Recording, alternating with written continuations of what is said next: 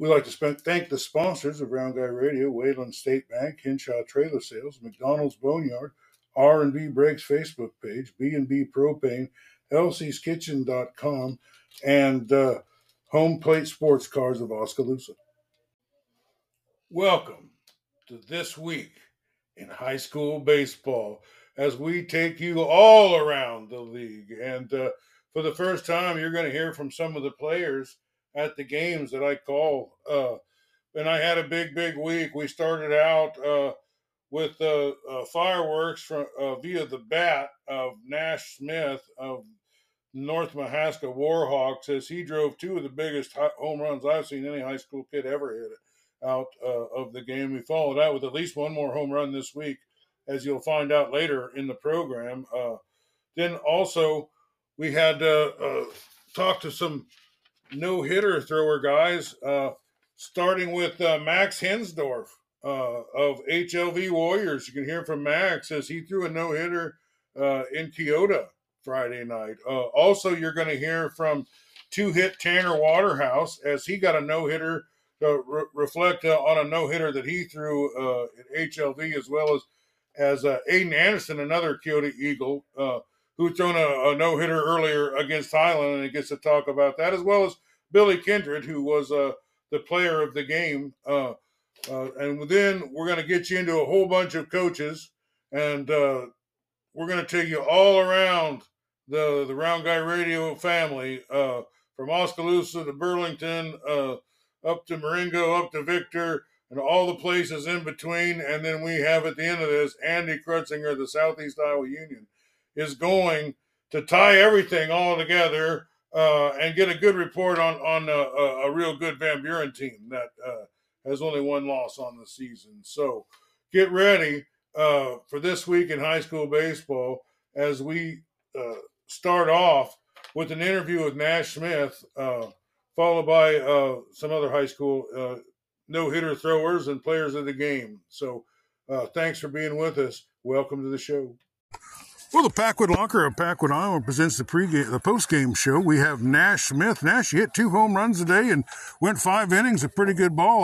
Was this how you look like you're smiling? Did you have a great time tonight? I did. It was fun. Okay, so which ball do you think you hit further, the first one or the second one? The second one. I knew that one was gone. That one, yeah, it was the first one. They both got out of here lightning shots. They were not high arcing home runs. They were line drive home runs. Is that your first home runs of the year, or you had a couple others? Those are my first 2 of the year. Well, you look like you're on a roll as it was. The 3-run homer, your 4 RBIs today seems to be the difference in the game. The Keota Eagles didn't back off, and they never quit coming at you all game long. They're a pretty tough team too, weren't they? Yes. Yeah. Well, what about your pitching?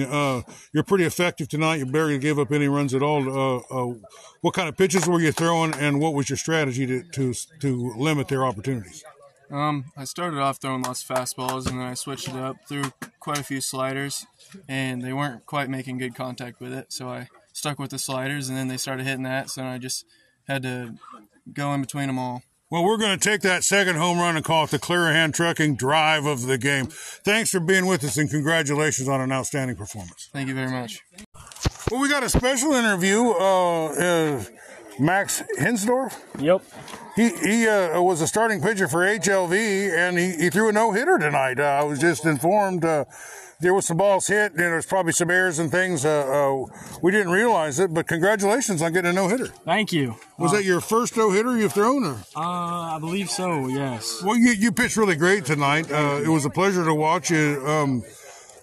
Did you realize it was a no-hitter till just now? I did not. I figured maybe somebody snuck one in on me somewhere, but feels pretty good now that you told me. Well, the Keota Eagles have 2 no-hitters today, and had one thrown at them tonight via in a losing effort. How does that make you feel that you were able to blank this team? Well, it feels pretty good. I mean, they're a pretty decent ball team. I think they'll do pretty well this year. They got a pretty decent record, and I'm just really happy that I could find my curveball tonight and locate pretty well. Yeah, you stayed in the strike zone. You did a great job of pitching. You limited the damage as much as you could. What was what was working for you tonight? The fastball, the curveball, the changeup? I don't know.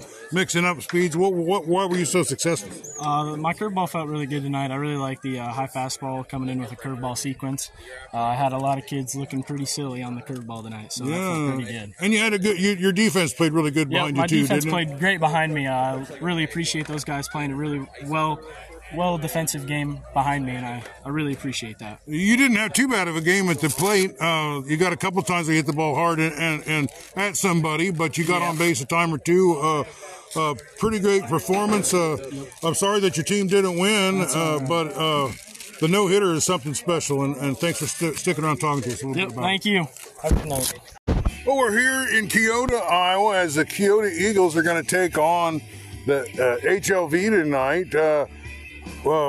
As the Packwood Locker presents the pregame show, and I got a couple special guests here. The Keota Eagles have had some ups and downs this season, but we're going to talk about a couple of the ups they had. As they've thrown two no-hitters. Aiden Anderson threw one against, it was Highland, right? Yes, it was. And then you threw one. Who'd you throw yours against? Colfax Mingo. Okay, so Tanner Waterhouse threw one against Colfax Mingo. Well, you threw yours first, so I guess we'll talk to you first, Aiden. Were you on that night? Did you feel good warming up for that game? What was your game plan? And that was your first time on the mound this season, wasn't it? Yes, it was. Got to Highland pretty early, started feeling good, started stretching my arm out, using my bands, going through my pregame. Warmed up, no pain, no nothing, arm was feeling well, got to the bullpen, threw my curveball pretty well in the bullpen, and I knew they had a couple strong hitters, so that was a point I was trying to hit really hard, and I guess my curveball was on that day, and it was the pitch I turned to when I needed to over my fastball, and it worked out for me. Were you getting a lot of strikeouts, or were you getting some good defense behind you? Was there a combination of both? I'd say it was a combination of both. I think I had 11 or 12 strikeouts that game, but that's a plenty. I have a good defense behind me, and I trust them, so I know that if maybe I start throwing some balls or I'm getting in a rough spot, I can just leave a couple over the middle and trust them to field it for me. Well, your defense, your outfield defense has been pretty spectacular this year. What does it mean for a pitcher to trust a center fielder, left fielder, and right fielder the way you guys can? It means a lot because sometimes you throw pitches throughout the game and you throw enough of them that the defense picks up on them and they're just going to hit it, and that's the way of life. So knowing that when I see the ball go in the air, I can turn around and not worry too much about if the play is going to be made or not. All right, well, Tanner got a little bit of a rough start against Highland the game before he threw the no-hitter, but you made some adjustments, and you took down the last year's state championship with a 10-run rule game. Oh, yeah. And then you followed that up with a no-hitter against Colfax Mingo. What have you changed in your approach since game one, and why has it been so effective? Really, I just needed to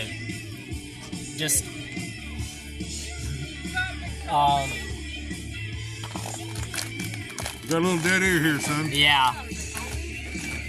Basically, I need to just figure out the game. It was my first game pitching varsity. I pitched against HLV last year. I didn't do very good, so my first game, it was just a warm-up, and now I'm kind of getting into into a little bit of a groove. Yep. So, at what time did you start to think this no-hitter was going to be a possibility? Mainly the 6th inning, my friend said, "You're on for a no-hitter," and usually that's bad luck. Yeah. So I was kind of getting hopeful. But then the last inning, I was really good. I was feeling great. Struck out the first strong guy, and then the rest was just pretty easy. Just trust my defense. Well, did you have a changeup that was working well? A curveball? Were you spotting your fastball? Was it a combination of everything? Were you just staying on the corners? What was the secret to getting to shutting them down like that? Mainly, it was just leaving it over the plate and trusting my defense. The only time my curveball was actually doing well was the last inning, because that first guy, he almost hit a home run off of me, but it just barely went foul in right field. It's a game of inches, isn't it? Yeah. And then I threw 2 straight curveballs. Well, generally, the tighter your arm is, the better your curveball works. Yeah. That's the general thing. Well, do either one of you guys know who's pitching tonight? Billy Kindred is throwing tonight. Billy Kindred's on the mound. You've had a lot of how many games you had this week already? Full three. Three games. This will be the fourth game for the week. So the pitching's anything else you guys want to talk about before I let you go? Nope. Well, thanks for being with us and congratulations on some pretty outstanding performance. Thank you.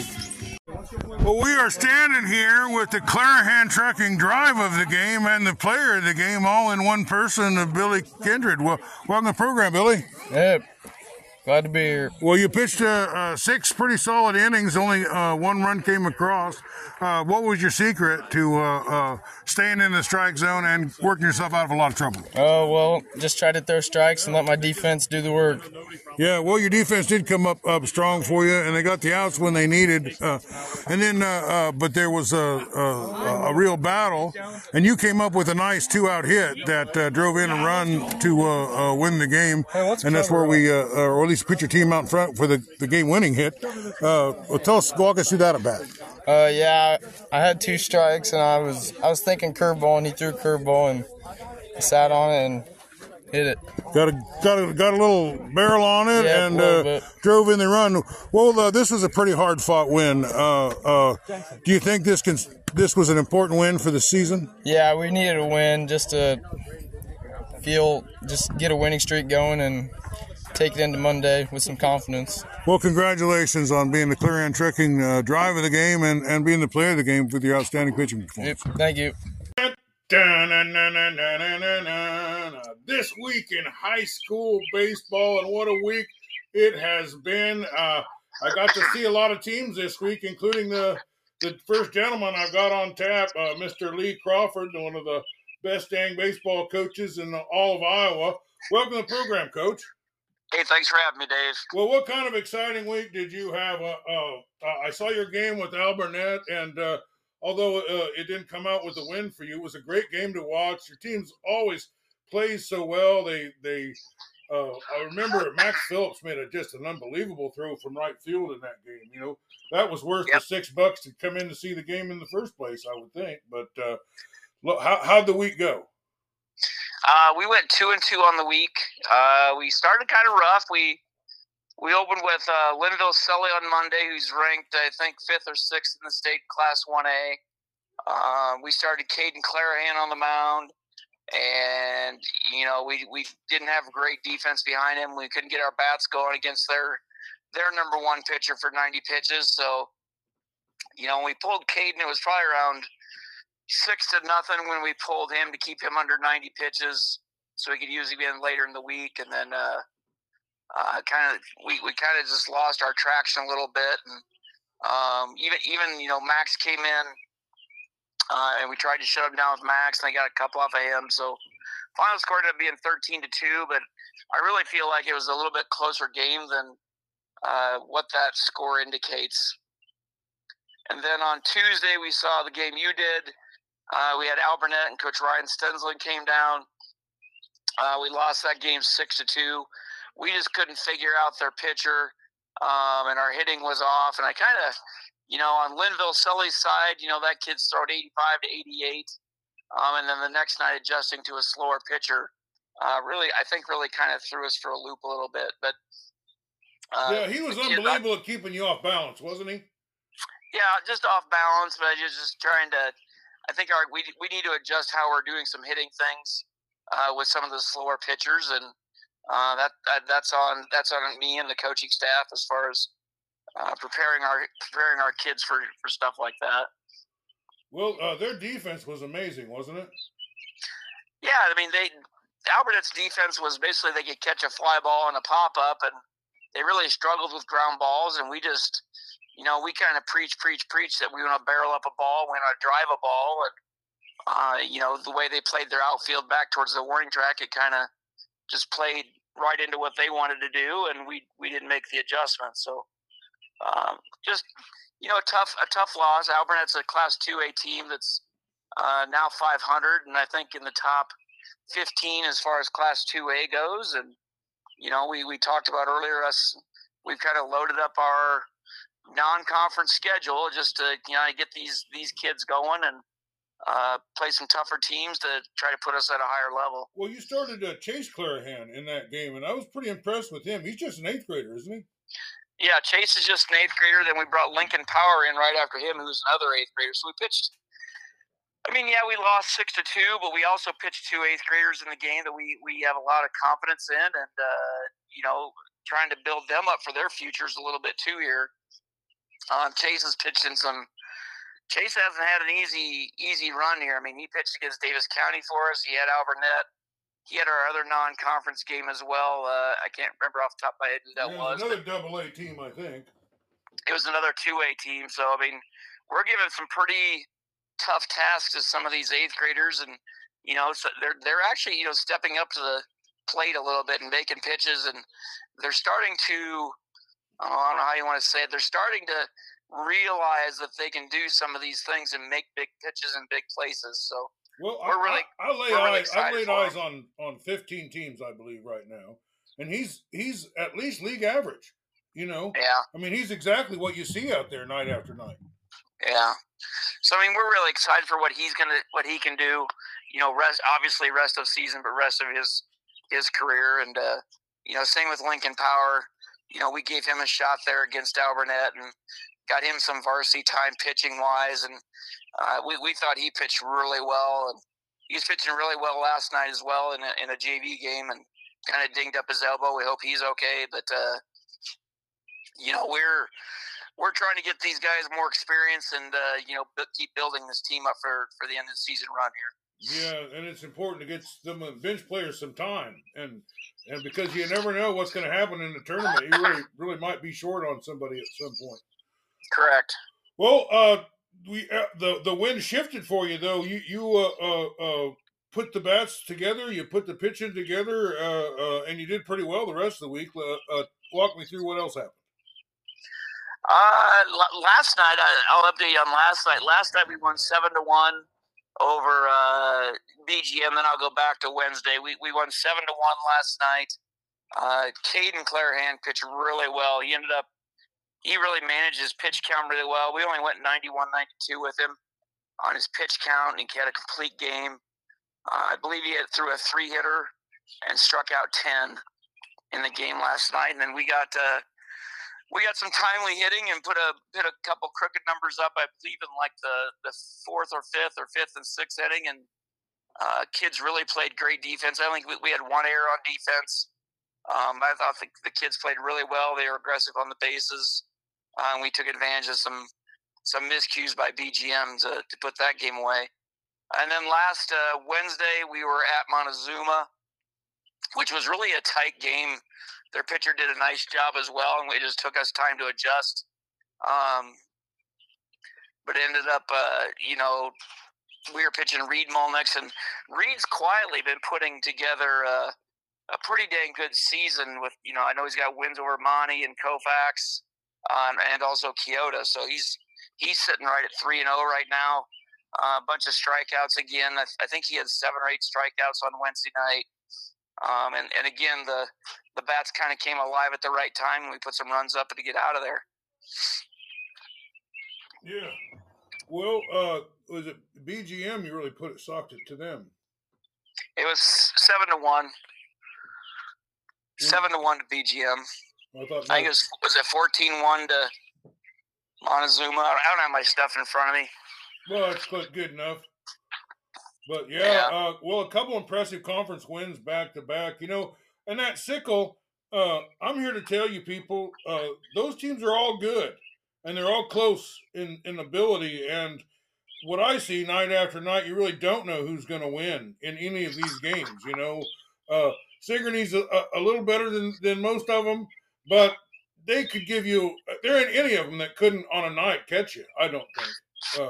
Or any of the other teams in the league. It really depends on pitching matchups, and then kids come into play, and do the coaches have them ready to play? In my opinion. Yeah, I know. But it's anybody can beat anybody on a given night in whatever. In the Sickle, there's just a lot of good teams, and you're playing in a good team, and you got a good record in the conference too. What is your conference record now? Oh, geez, I know we have the one loss to Linville, so I think we're 7-1. 7-1 in the conference. That's pretty damn outstanding. in a conference that's that good. Linville's 8-0, I believe, and then I think North Mahaska 4-3, 2 games behind us. I think I just looked at this morning. Well, anyway, you're really having an outstanding season, and I agree with you about Reed Molinex. He's helping. He's really helping you win some big important games, and it's nothing short of miraculous. The record that you got against the competition that you're playing. And I seen you've been getting some votes for the top 10. Yeah, we've been getting some votes to be, top 10. I don't know if that puts us 11 through 15. I assume we'll kind of drop off on that a little bit after the loss to Linville Sully because they're ranked 5 or 6. So, there's a lot of good teams in the state of Iowa, but the same losses as us and have more wins. So, I assume we'll drop out of that for a little bit, and then hopefully we'll put together a nice little run here in the next couple of weeks. Well, let's talk about that next week's runs. What are the games, and let me know when the home games are. We are at HLV on Monday. Look to travel up there. Tuesday we're at Pleasantville. We go see one of my former players' team, Sheldon Card, coaching the Pleasantville team. Who I've heard they're really good. They got a couple of 8th graders that supposedly throw 90. Wow. So I'm looking forward to see them. Wednesday we are back home versus North Mahaska. Coach Kellerman's team comes to town, which will always be. It should be a good matchup. Usually 2 pretty good defenses there. And then Friday we start the second time around. We go at Belle Plaine. So only one home game this week, but still should be some good games. Yeah, those are also that's what I'm talking about. Those teams there in particular are all good, Yeah. And I've seen them put wins on the board and no hitters and smash giant home runs and that Nash Smith, he's something else. Yeah, he's a good ball player, good athlete. I think he's going to Central to play basketball. Is he? Yeah, he's he's dynamite with the bat. That's for sure. Sure. And he's a good little pitcher. So yeah, which one of those games you say were at home? North Mahaska. What day is that? Wednesday. Yep. Well, I sure enjoy watching North Mahaska. That'd be a great game for Round Guy Radio Game of the Week. To be sure on. Would. All right. Well, all right. Thanks for being with us, Coach. Anything else we didn't get to talk about that you want to talk about? Just going to give a shout out to my assistant coaches, Aaron Sellers, Bronson Black, and Tim Clarahan. They make a pretty good unit of coaches and easy to get along with and just know baseball. And they do a lot behind the scenes that they don't get shout outs for. So I thought I'd better mention them. We'll definitely appreciate them. Well, the Sigourney Savages off to a great start. They're one of certainly the elite teams, and they play in a really tough division. So thanks for being with us, Coach. Hey, appreciate the coverage, Dave. All right. We are going shift over to Keota, Iowa, and talk to Coach McCombs. Welcome to the program, Coach. Hey, thanks for having me again. Well, you had quite an exciting week. It started out, you probably didn't enjoy Nash Smith's performance as much as the average viewer would have enjoyed his performance. But you played North Mahaska, who is a dang solid team, and Nash hit 2 of the biggest home runs I've ever seen a high school kid hit, especially that last one. What do you think of just about him, his ability? I mean, what kind of an athlete is that? It's funny because before this year, this is his year that he's kind of blossomed and came out as a great baseball player. So like last year, he was a great pitcher, but you didn't really, great fielder, but you didn't expect that bat to be hitting, like it was. The game we played against them. But anytime you get 2 home runs in a game, gotta be doing something right. So. But you guys played pretty well that night, and particularly in some relays from the outfield to the cutoff man to the home plate that erased a couple of runs. Andy McGuire did a great job of getting the glove down and finishing those plays off. Because if he doesn't catch it and put the tag on, everything else is for nothing.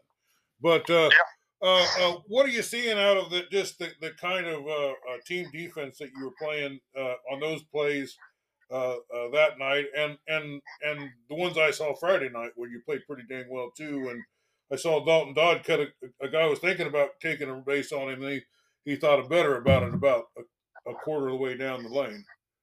Yeah, no, I think our conference has kind of gotten out that not to try to take advantage of our outfielders.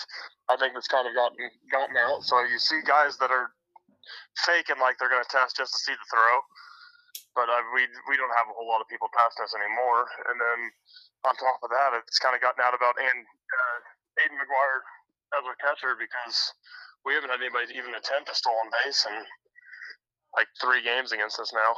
So no, I think the things you do well. I mean, the coaches talk. I mean, I talk to 2-3 coaches every night after a game. So the coaches around the conference talk about the teams. So it's kind of funny to see because that I'm not the only one talking. They're talking to other people too. So it's kind of fun to see what their game plan are on us because of what they're hearing from their coaches. So. Well, Cole Kinder gave you a pretty good start against North Mahaska. He did give up a solo homer to Graham Smith.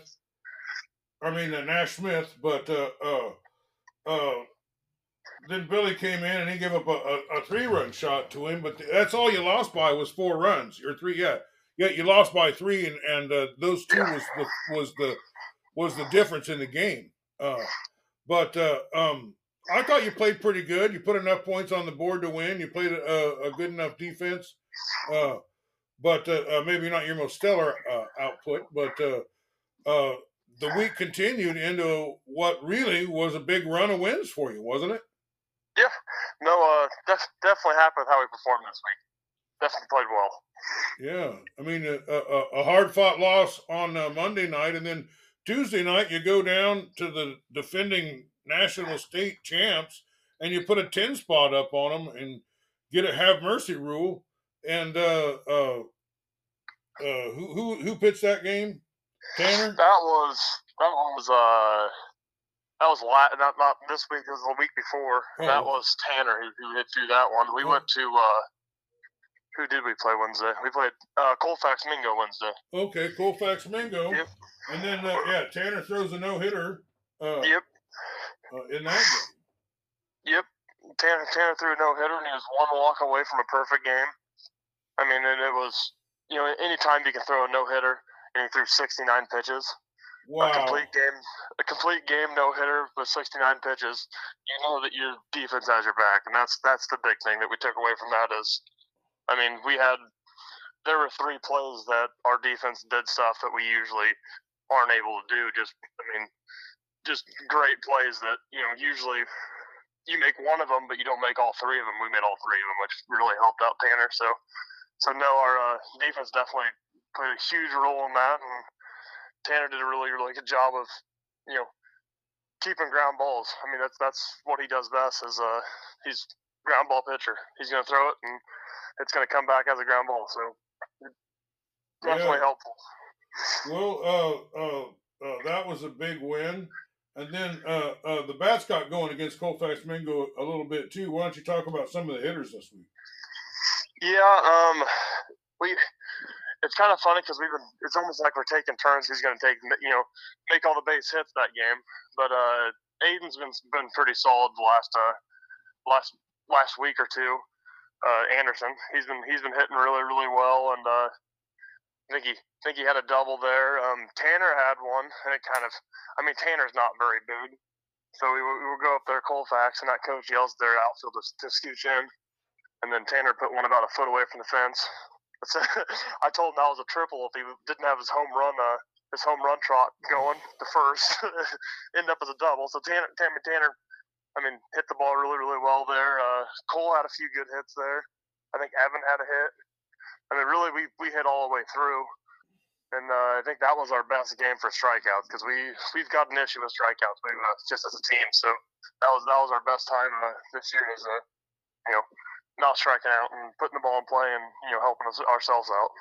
Well, did you have a game on Thursday or not? Yep, on Thursday we played Eddyville. Okay, well, how'd that game go? It was I always enjoy playing Eddyville and Sheraton. The bigger schools that we don't usually get to see. So we played Eddyville, and Eddyville threw a kid against us that they probably wouldn't throw against another 2A school, but we hit the ball really really well against them, and Aiden Anderson gave up one run and ended up winning 5-1, and defense played solid, didn't have any errors. We had 2 games in a row with no errors.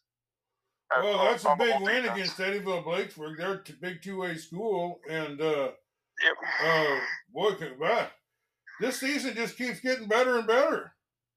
Yeah, it's funny because we played really really well 3 of our 4 games, and the one game we didn't play well. We still won on Friday, but we didn't play very well. But we still got the win against a really good team. So it's kind of funny how baseball. HLV come in there. I think they were in 3rd place or tied for 3rd place in the Sickle, and they're throwing their best guy at you, and he wound up being able to spin a no-hitter against you. But somehow, some way, you guys were able to grind out a 2-1 win, despite being the no-hitter. Some hard hit balls that got by some people. Bases loaded walk to Andy McGuire, and one other run by I think Galindo, wasn't it? Yep. Galindo got one there. I mean, filling in for Evan. So let's talk about Evan. We should have talked about him first, but Friday before the game, a foul ball ricocheted off the batting cage and hit him in the nose. So he wasn't able to play Friday night. What's his status and how's he feeling? I actually talked to him today and talked to his parents last night. About 11 o'clock last night. It's Keota Fun Day, so we're all out uptown. So talked to them. They said that they're looking at it. They didn't end up going to the doctor last night. They said had somebody come over and look at him, and he was fine.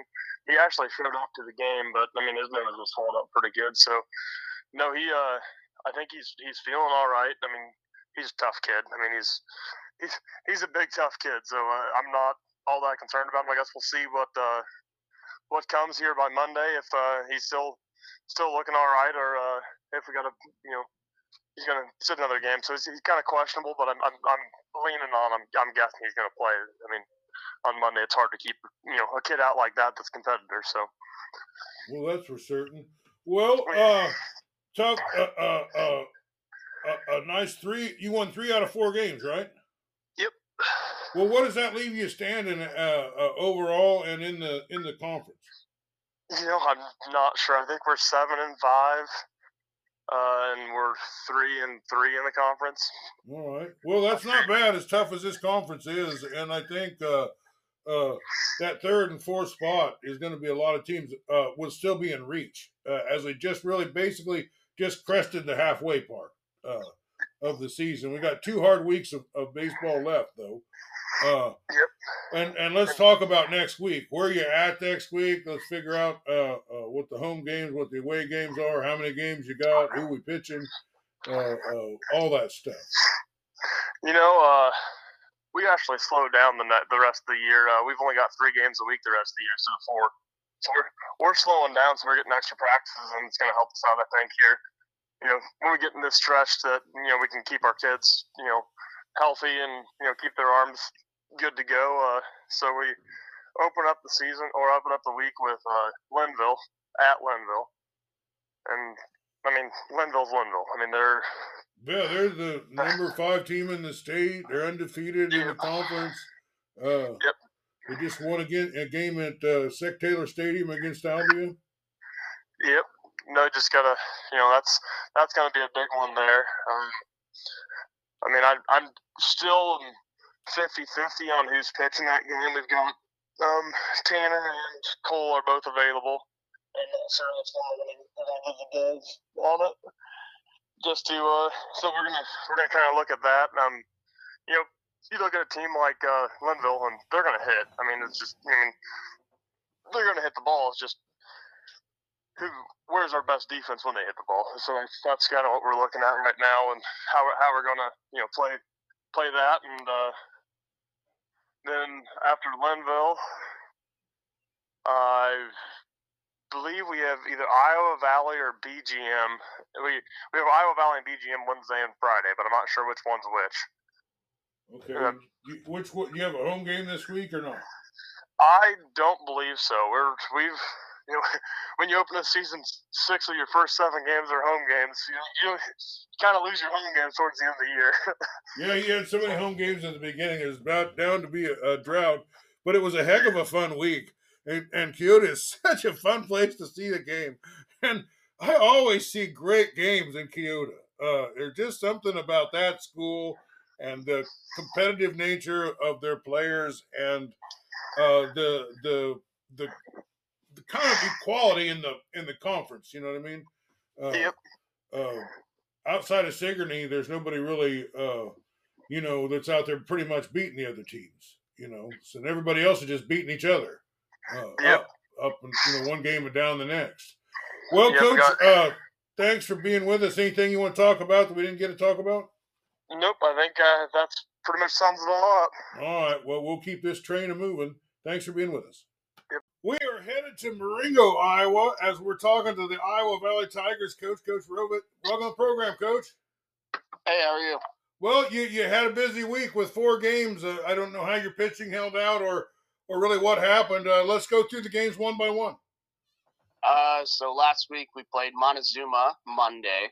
That was a good one. That was a nail biter. We saw Owen Cook for 6 innings, and he absolutely dominated us for 6 innings. And then we put 3 on him in the 5th, and it was a close game. And then we came out in the 7th, and we came on out of walk-off, and that was the high point of the week. We had some lows, and we had some pretty good ones. We played HLV tough.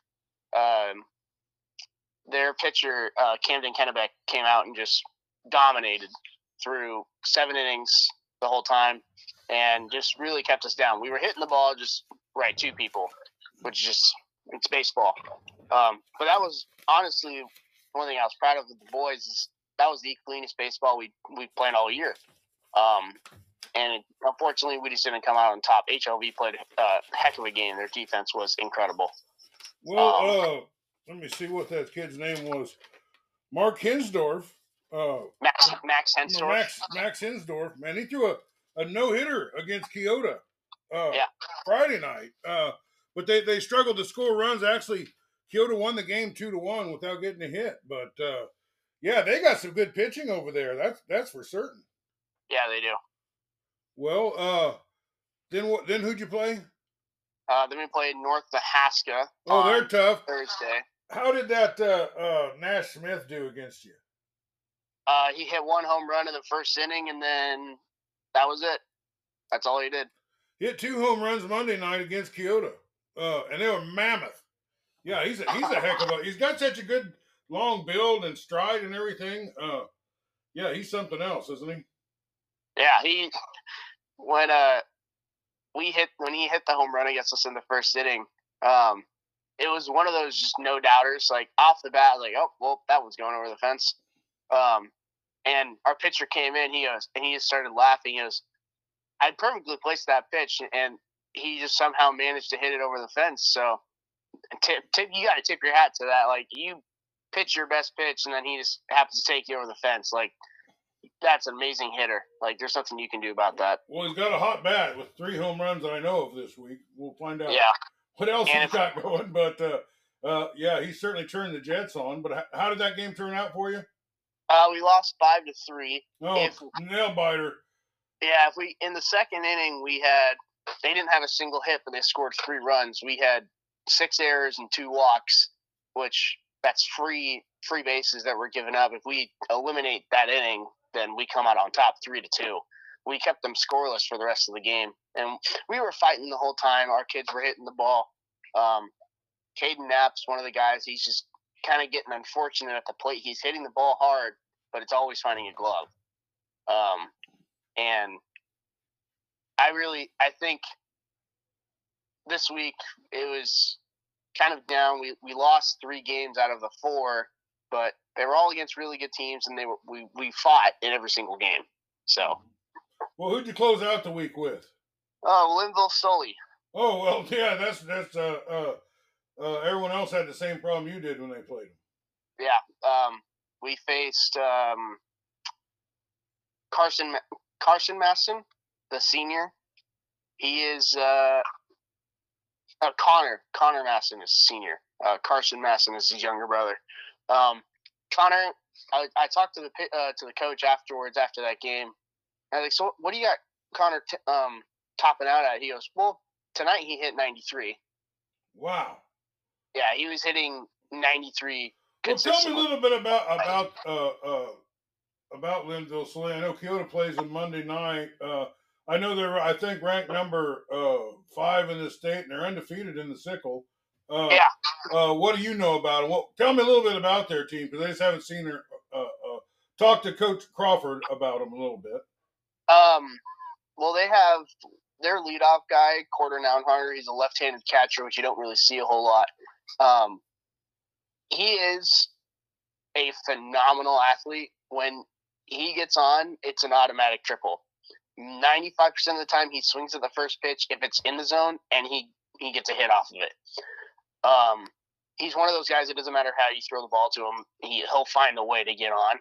He is so talented, so good, and to back it all up, he's probably one of the best defensive catchers in the Sickle. Like, he will throw you out, he'll block the ball, he'll manage his staff very well, and he still strikes. And as a former catcher, watching him, it's like, wow, how is, if this kid was right-handed, he would easily go D1 just for catching.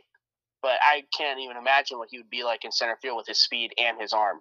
But then after that, like, the rest of their lineup, it's just dude after dude after dude. Every single guy can hit the ball. Their defense is incredible. Like, they did not make a single physical error the entire game, and there were balls that were hit extremely hard.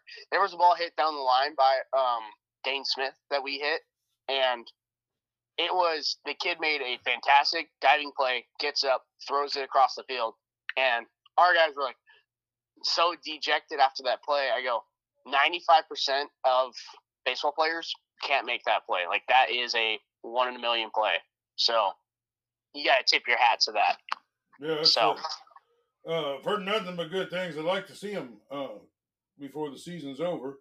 Well, what about this week? What do we got coming up? You got a little bit lighter game, and maybe that's what your pitching staff need. Maybe you had a loss of close games because your pitching was stretched a little bit last week. Yeah. This week we've got BGM on Monday, and that's at BGM, and then we come back with 2 home games. We play Colfax Mingo on Wednesday, and then Keota on Friday. Okay. Well, sounds like a busy enough week. What do you got for pitching? You know who's pitching the first one? Caleb Hawk will be pitching on Monday. Oh, Hawk's on the Bears, huh? Well, good to talk to. Anything we didn't get? Any players that you want to say? Any guys that got some good hits for you this week?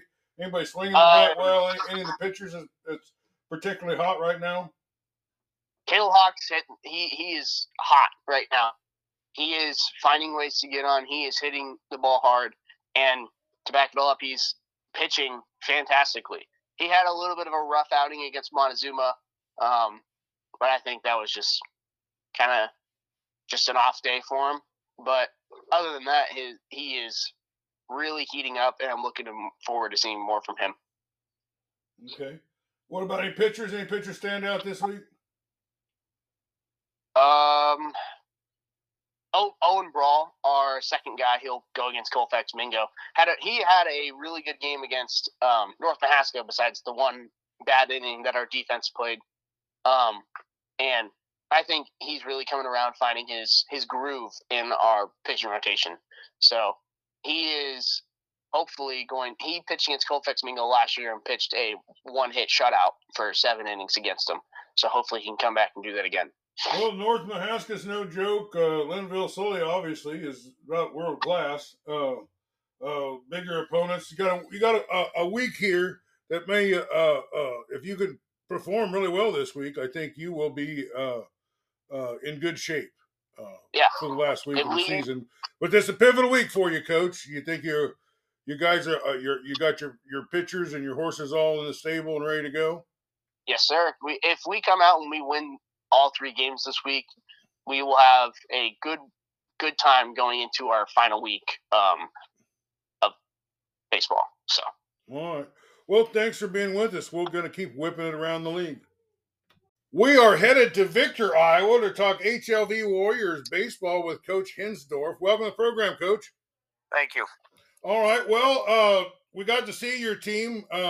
You got your son threw a no-hitter, and we'll get to talking about that. But let's start with last week's game. And you're having a pretty decent season this year. Tell us. Start with the Monday or Tuesday, wherever you started, and we'll work through the games you played this week. Yeah. So Monday we started with the EV. We had actually Max pitched against that game as well, and he threw a real good game for us there. We got on the bats, did what we were trying to do on Friday, but we got on the bats a little bit against EV, had 14 hits, and scored some runs, put us in a good position, and we kind of maintained and played good defense behind him and got the win. Well, that's good. Well, what other games did you have?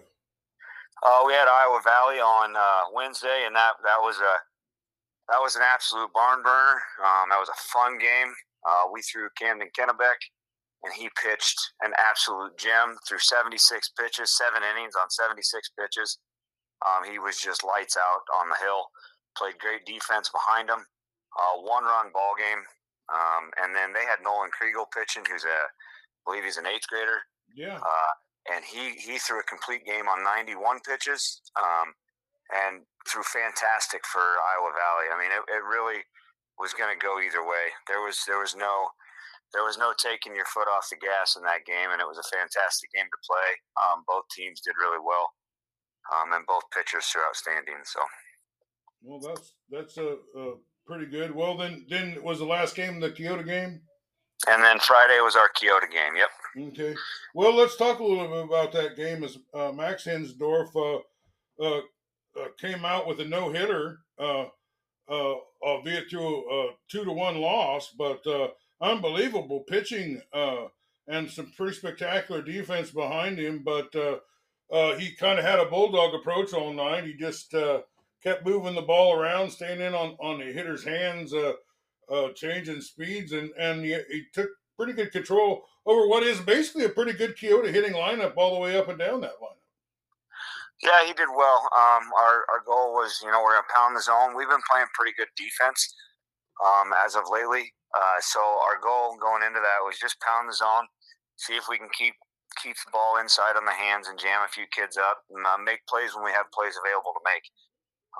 There were a couple guys that put the barrel on the ball a few times, and they hit them deep into the outfield, and we made the plays when we needed to make the plays. Yeah, in a game where sometimes you need somebody to step up with 2 outs and get a hit, it seemed like both teams' defense stepped up with the gloves and stole away that 2-out hit, didn't they? Yeah, both teams had guys in scoring position, and really, if I go back and look at the stats from that, most of those scoring positions were either on, that one costly error or a walked guy, but neither team could really shove them across the plate like I'm sure that Keota was trying to do, the same as we were trying to do, is push guys across the plate. But the defense stepped up and made the plays when they were needing to make them. So, well, this Iowa Valley game that you played, this Keota game that you played, it's like every game that I see between every Sickle team, it's just a battle every night, and you got to fight, scratch and claw for every hit, for every extra base, for every run that you can scratch in. Every game's a tough one, isn't it? Yeah, absolutely. That's one great thing about the Sickle Conference is there's no real winner during the game. It's so close and it's so evenly matched amongst all the teams that on any given night, you're going to be in a game and you're going to have to go 7 innings and you're going to have to be able to stay in it the whole time. So, well, You did have some players that really kind of impressed me, and one of them was Boston York. Could you tell me a little bit about him? Yeah, Boston's been super consistent for us over the years. I mean, he's playing the varsity level since he was an eighth grader. He played first base his eighth grade year, and then he's been a catcher since then, which is where he lives. He's a behind the plate guy. He always has been, and he's doing a great job for us. He is currently, I think, what's his Boston? He's currently sitting at a 429 for batting average, which is pretty typical for Boston. He's a great hitter. He's a good approach hitter. He's super comfortable when it comes to, so he gets down in the count. I don't worry about him all that much when that happens. He's a very, very comfortable and reliable hitter. And then behind the plate, I mean, he's made a name for himself in the sickle. Coaches know who he is. He's done very, very well. He holds runners. He's got a good arm, and he's pretty quick. His pop time's pretty quick. He can get the ball to the second base if needed. So all in all, he's just a fantastic ball player, and he's done really well for us. Well, you got a young man and not a very tall kid, but his name is Briar Jack. He had a pretty good game, didn't he? Yeah, Briar Jack is a fun kid to be around. He's not very big, and that's not hard to notice. But he's got a big heart for the game of baseball. He's got a lot of love for it, and he's an outstanding player. He's only in eighth grade, and he's truly an outstanding kid. He's a good player, and he likes to see how far he can push those older kids. He's grown up with those older kids for a long time. Particularly some of them have been wrestlers, and he grew up on a wrestling mat. So he's got a good relationship. So being an eighth grader, that fits in really well with this group of kids because he's got a good chemistry with them already, and he can just naturally do what he does. And he has done a fantastic job for us.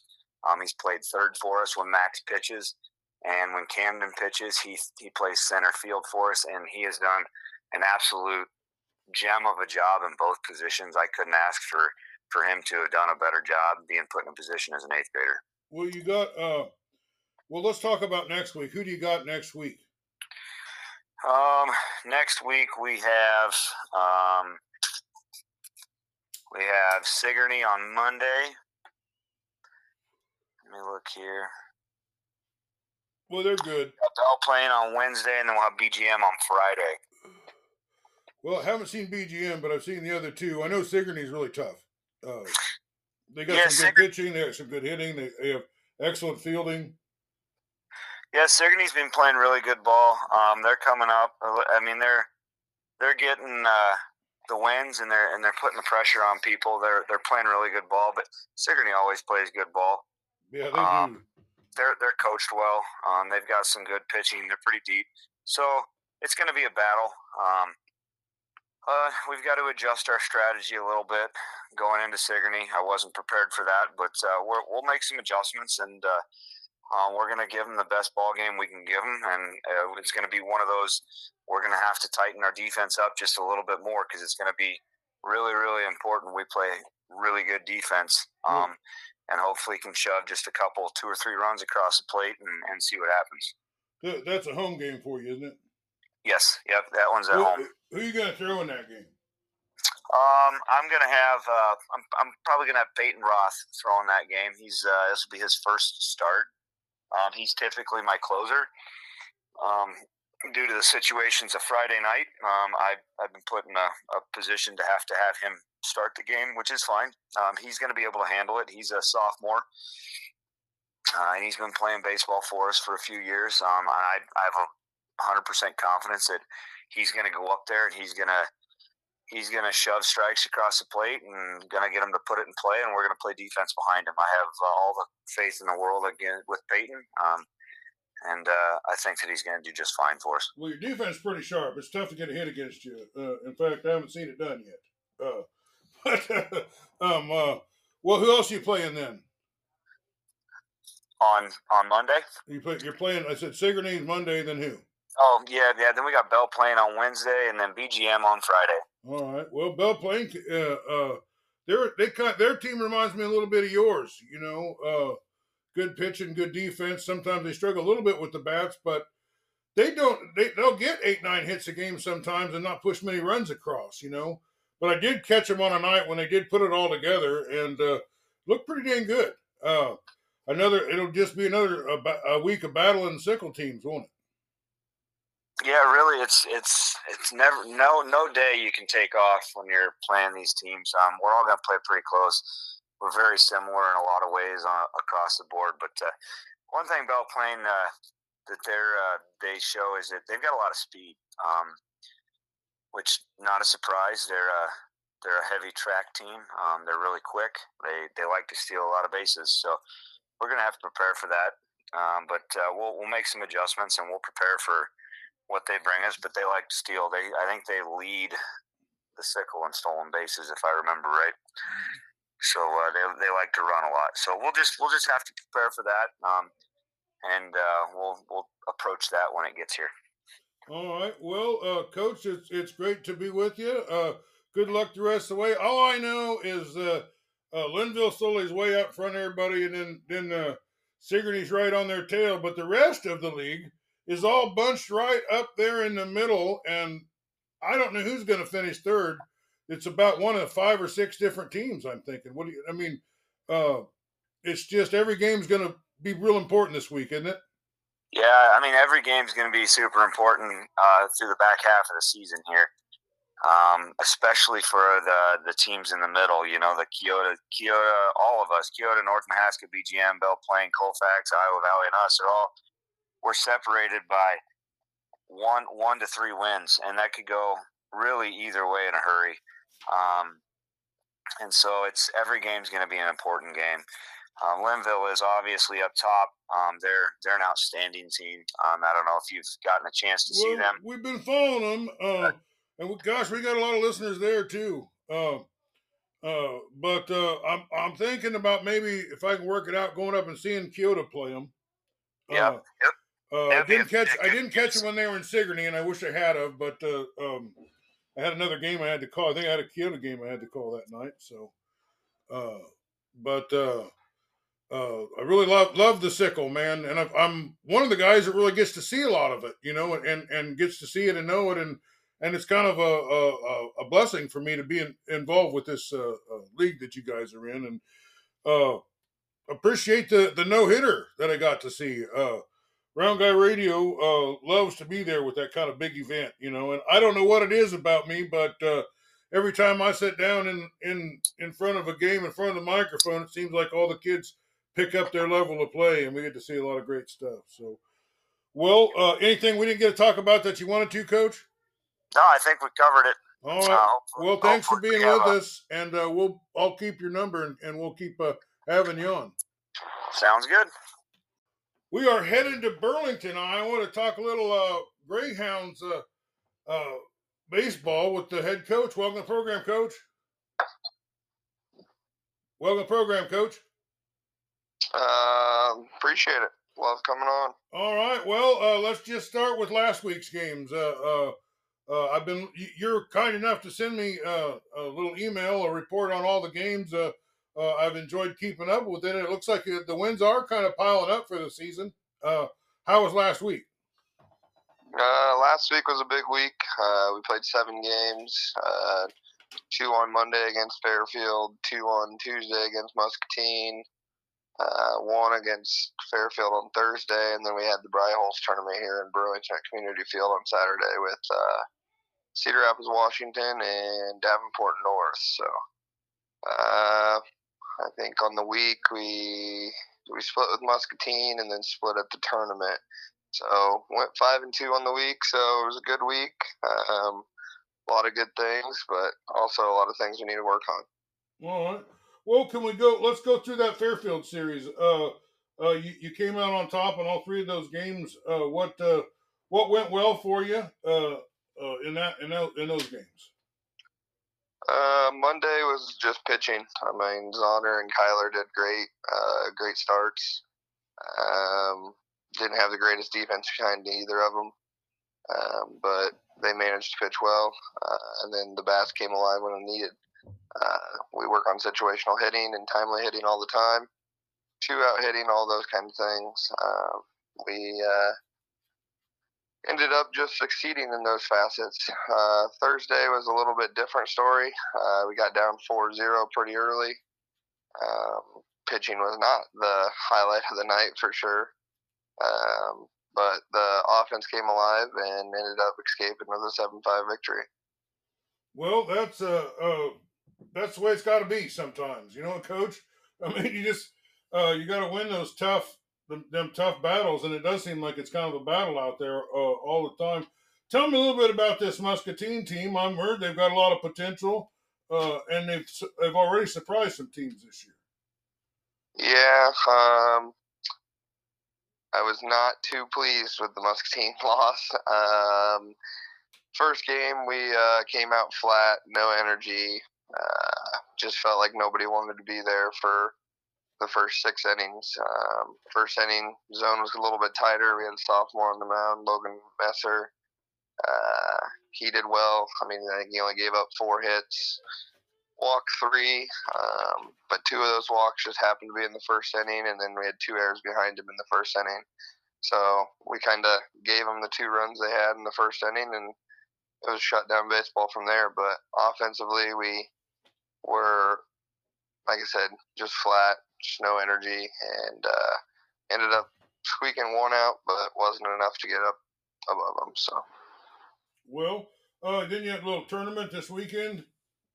Yeah, the Bry Holes tournament every year in Burlington. Usually it's with Davis County and Davenport North. Davis County got out of it this year, so we brought in Cedar Rapids, Washington. First game did not go well as planned. Kind of like the Muscatine game, just no energy. It's hard to play. I mean, you're on 6 and 7 games for the week. People are getting tired. People are battling through little things. We ended up losing 12-1 in that first game.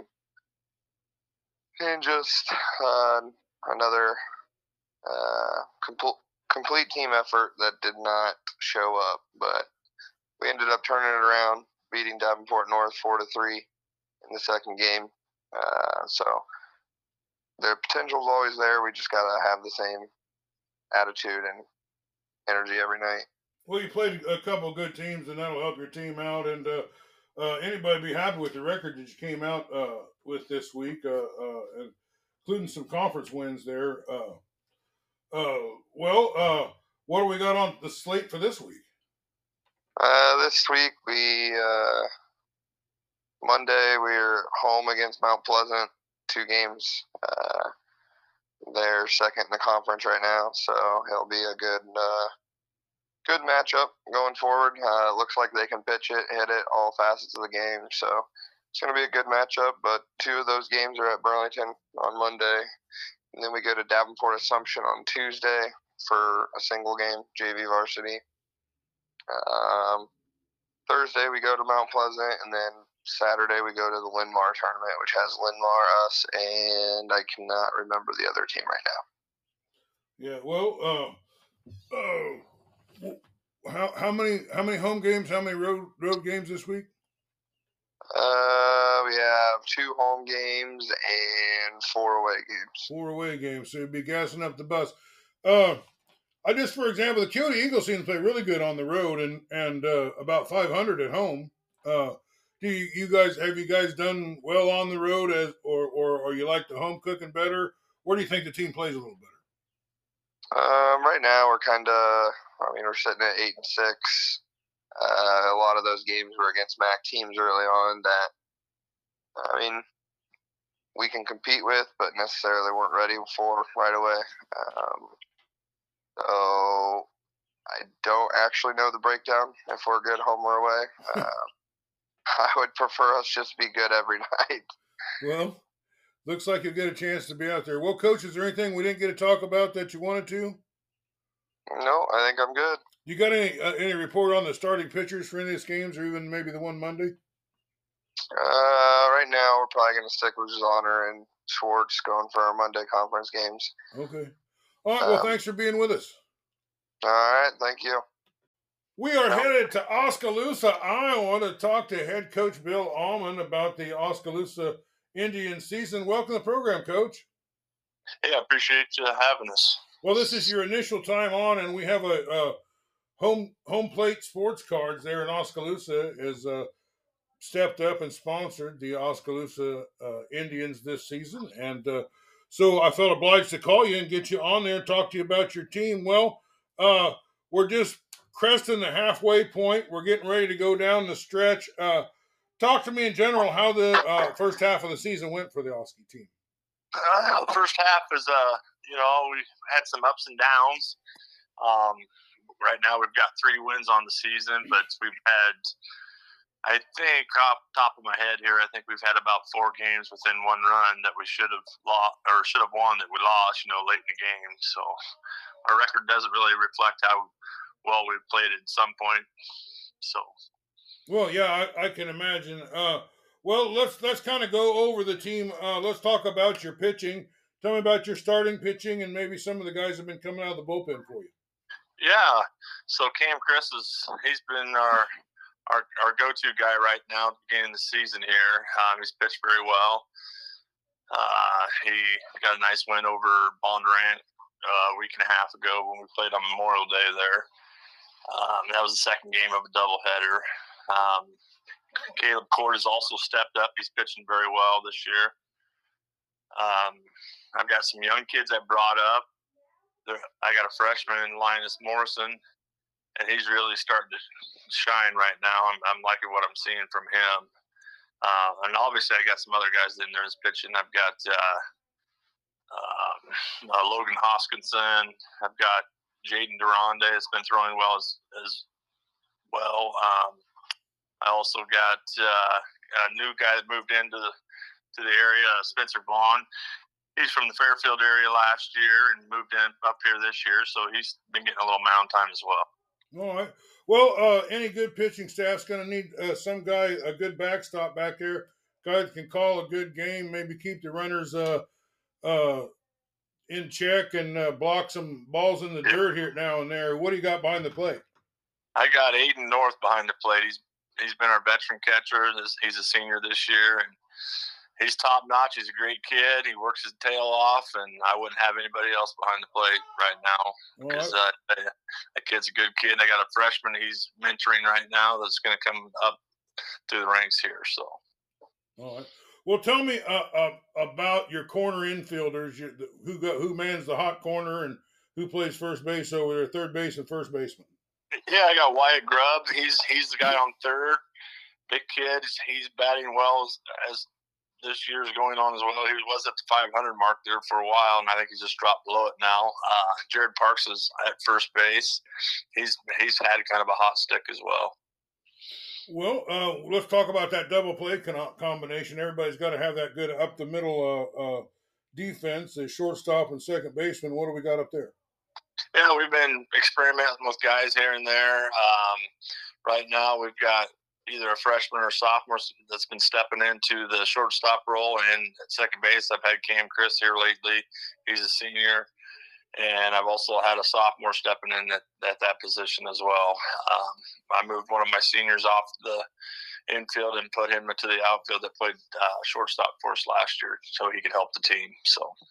Well, time and time again, when I watch a high school baseball game, it's the team with the outfielders that can run down those balls that otherwise would be doubles, that can pick up the balls on one hop and get them back to the relay man.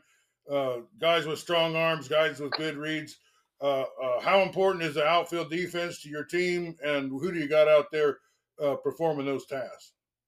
It's very important to have a great outfield and run and chase down a ball. Right now, I got Tucker DeYoung is in the left field. He's the one that moved from shortstop out to left field. He's been doing a nice job. Logan Hoskinson is a veteran out in the center field. He's been running the show for the last year and this year. He can trace the ball down. And Austin Kanan is my right fielder who also can chase down a ball really well. He's got a nice arm from right field. Well, that sounds good. Let's talk about the hitting. You got any guys with speed at the top that have been doing a good job stealing bases? You got any contact hitters? You got any big 3, 4, 5 guys that drive in runs. What do you got for the offense? Yeah, so Aiden North, our catcher, he's been in the leadoff spot this year. He's one of our faster guys, gets on base a lot. My other hot guys here lately, like I said, has been Wyatt Grubb, Jared Parks, and Caleb Court's done a little bit as well, a little hot stick here and there. So we're there. We just got some guys that are still learning, and we got some guys that are still trying to produce some things here. So we're slowly getting there, but we're going to get there. All right. Well, let's talk about about those 3 wins. You know, yeah. I want to talk about the what was it when the team was playing good, when they're playing like they're capable of playing. What does it look like? And let's go over those 3 times when you guys did put it together and came out on top. You bet. So obviously, in those 3 wins, we played flawless baseball, made the routine plays, done the little things that it takes to win a ball game, and had some timely hits. And when we do that, we're in every ball game. So if we can continue to do that, we're going to win a lot of ball games. But when we've been on the other end of it, you know, we've made some mistakes late in the game, and we just can't come back from that sometimes. So, and then we've had episodes where we've had multiple errors in a game, and those games kind of get out of hand with us as well. You know, multiple coaches have told me, he says we'll play 5 great innings and 1 crappy one. Yeah. You know, and everything goes to heck on us in that 1 inning. And you just don't know why.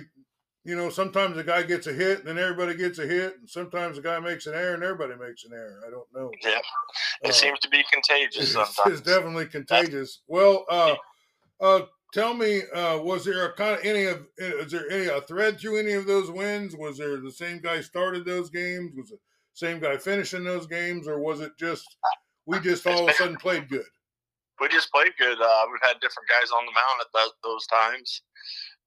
Made the routine plays. Like I said, what we're trying to break everything down is, you know, inning by inning and try to win the ball game that way. So we tell each other, if we win this inning, you know, eventually if we win enough of those innings, we're going to win the ball game. So that's how we're breaking it down right now. And sometimes, like you said, you know, you can win five innings and you lost 2 of them, but those 2 innings might cost you in the end. So yeah, well, everything costs you that you do wrong.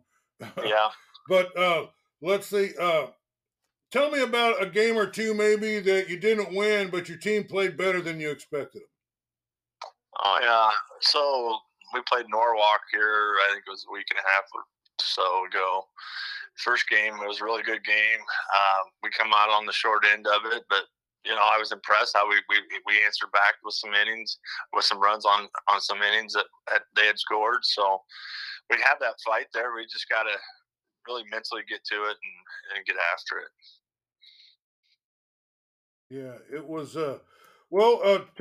Tell me a few times here before the season's over where you'd have a game, a home game or something close to where I live here in Southeast Iowa. Well, actually, we'll be over in Washington Tuesday. Oh, really? You'll be in Washington Tuesday, huh? Yeah. So. What is that, a double header or a single game? It's a JV varsity Tuesday over there. Okay. So this coming week we play every night. So, you know, we play Monday Indianola at home. Then we go to Washington on Tuesday. Then we travel to DCG on Wednesday for a varsity doubleheader. And then we play Centerville, I guess, Thursday at home. And I believe we go back to Norwalk on Friday. All right. Well, I might that Thursday game. I don't have plans for that night. I may show up and. You bet. That'd be great. Check that out. Well, Coach, is there anything that we didn't get to talk about? Is there any other way to follow the team? You know, is there any radio stations or streaming? Yeah, you bet. We got KBOE that follows us. We got Jamie Brockman. I think he's on KIIC. He also does some games as well. We have Booster Club that posts some stuff here and there as well. So if you get a chance, come on out and give us a look. We're a good team. We just got to put some things together.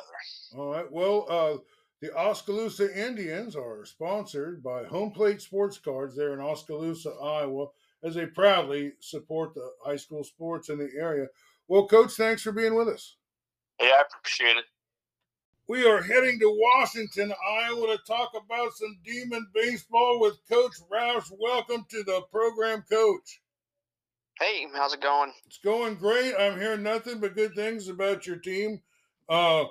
You're exceeding expectations. Let's say that. How was last week? Let's just go over the game, starting with whatever the first game you played this last week. The first game, we played Monday night. We played a doubleheader down in Fort Madison, and we were down by 2 runs going into the last inning, and had some great at bats from Luke Beanblossom, Cale Williams, and Ethan Patterson to tie the game, and then a great at bat by Caleb Zaglowski to put us ahead. That go-ahead run there in the top of the 7th, and we did all that with 2 outs. And then ended up coming in, and Luke Beanblossom was on the mound and shut it down in the bottom half, and we walked out of there with a dub. Then that second game, we jumped out to a 5-1 lead. They hit our starting pitching, Connor Lydon, pretty good. But he still pitched well enough to keep us in the game. And then they ended up pulling away late in the game. And we just couldn't get our bats going again. And I believe we lost that game 9-5. And that's kind of how the week started. Split in conference. We were feeling good going into our Thursday night game. And then our bats were just silent Thursday night. When Fort Madison came to town, we had an opportunity to take 2 of 3, which would have been a great start in the conference. Instead, we dropped that one Thursday night to Fort Madison. And then we played a tough game Friday night against West Branch. We're ahead pretty much the entire time, and lost with a walk-off base hit, infield base hit to West Branch in the bottom of the 7th there to lose 10-9. Well, that's kind of how our weekend went. Well, that was a little bitter pill to swallow at the end of the week, wasn't it? Yep. Well, let's just go over the performers, though. What pitchers did you feel like performed well this week? And maybe let's talk about some of those guys that did get some hits this week. Yeah, we swung the bat a lot better. Outside of Thursday night, we swung the bat pretty good all week, which was awesome to see. Caleb Zaglowski's our 4-hitter and our catcher. He's seeing the ball pretty well. He's hitting it pretty good. And then Ethan Patterson, our starting shortstop, he's hitting the ball as well. Kind of a rough start to his season, but he's got it kind of figured out right now. And then off the mound, Isaac Vetter, senior, throwing really, really well for us. Connor Lydon, sophomore, throwing really well. Lucas Zaz also is throwing pretty well. We're trying to see if Noah Griner can come back off of his thumb injury. He started the game on Friday night against West Branch, and he looked rusty. But he ended up making it through 1 inning, and then we went to our bullpen after that. But the plus side from that was that he says his thumb was good, so that just means that he's just rusty, and we need to just get him some more reps. So that's kind of our team highlights right now. We're pitching the ball pretty well. We still need to work on our fielding, but our hitting's starting to come alive. And we're approaching that halfway point in the season. So that's exciting that we're still moving in the right direction. Well, what's your record in the conference so far? Conference is 3-3. So you're right there battling in the middle. Well, we talked at the team at the beginning of the year, and we were hoping for a little better offensive output than you got last year, and that does seem to be the case. What's going on with the bats, and who's swinging the bats well? Yeah, I kind of touched on that with Caleb Zaglowski. He's kind of been our main RBI leader. Luke Bean Blossom's our leadoff guy. We're looking for a two-hole guy right now that can hit consistently. The guys that we're putting there, we feel like they swing the bat really, really well. They allow us to do a lot of things with bunting and hit runs and whatnot when Bean Blossom gets on base. But we just have not seen quite as much as production as we want to see out of that two-hole. The bottom of our lineup has really been awesome. Been really lights out, all season so far. They're the guys that are stepping in the box, doing their jobs, getting it back up to the top of the lineup, which is awesome to see. And it's great for when we get that top at half and that middle section of our lineup going. Then we got all the pieces and we can roll from there. Yeah, it's pretty cool. Let's talk about this week that you're playing. What do you got on the schedule for this week? We open up with Fairfield tomorrow down in Fairfield. Doubleheader, 5:30 start, 5:30 and 7:30 tomorrow. And then we come back to Washington the next night, Tuesday night, play a JV varsity game against Oski. And then we finish the week up with Fairfield again on Thursday at home, our JV varsity game. All right, what do you got for who's pitching this week? Yeah, we got everybody's back. So we have our main starters, Isaac Vetter, Connor Lydon, James Strabela, Luke Bean Blossom, Mason Morgan, Lucas Zaz, Noah Greiner. We have everybody. Chase Greiner as well. Yeah, we got everybody. Well, you got 4 games, so you probably need close to everybody at some point in the week. Well, right. Coach, how can we follow your team through Facebook, through social media, through the radio station? What are the opportunities to follow the Washington Demons? Yeah, our Twitter account is Demon Baseball _. That's our main source of way to follow us, but also KCII Radio. They do a lot of our games. They've done a number of our games already this year. I believe they're doing our Tuesday night game against Oski. KCII is our live source. Well, Coach, is there anything we didn't get to talk about that you want to talk about? Nope. All right. Well, thanks for being with us, and thanks for keeping our listeners up on Demon Baseball. Yeah, absolutely. Thank you. We are going all the way down to St. Louis as we're talking to Wilton Beavers coach Serrata, whose team actually has played on is it still called Busch Stadium or? Yep.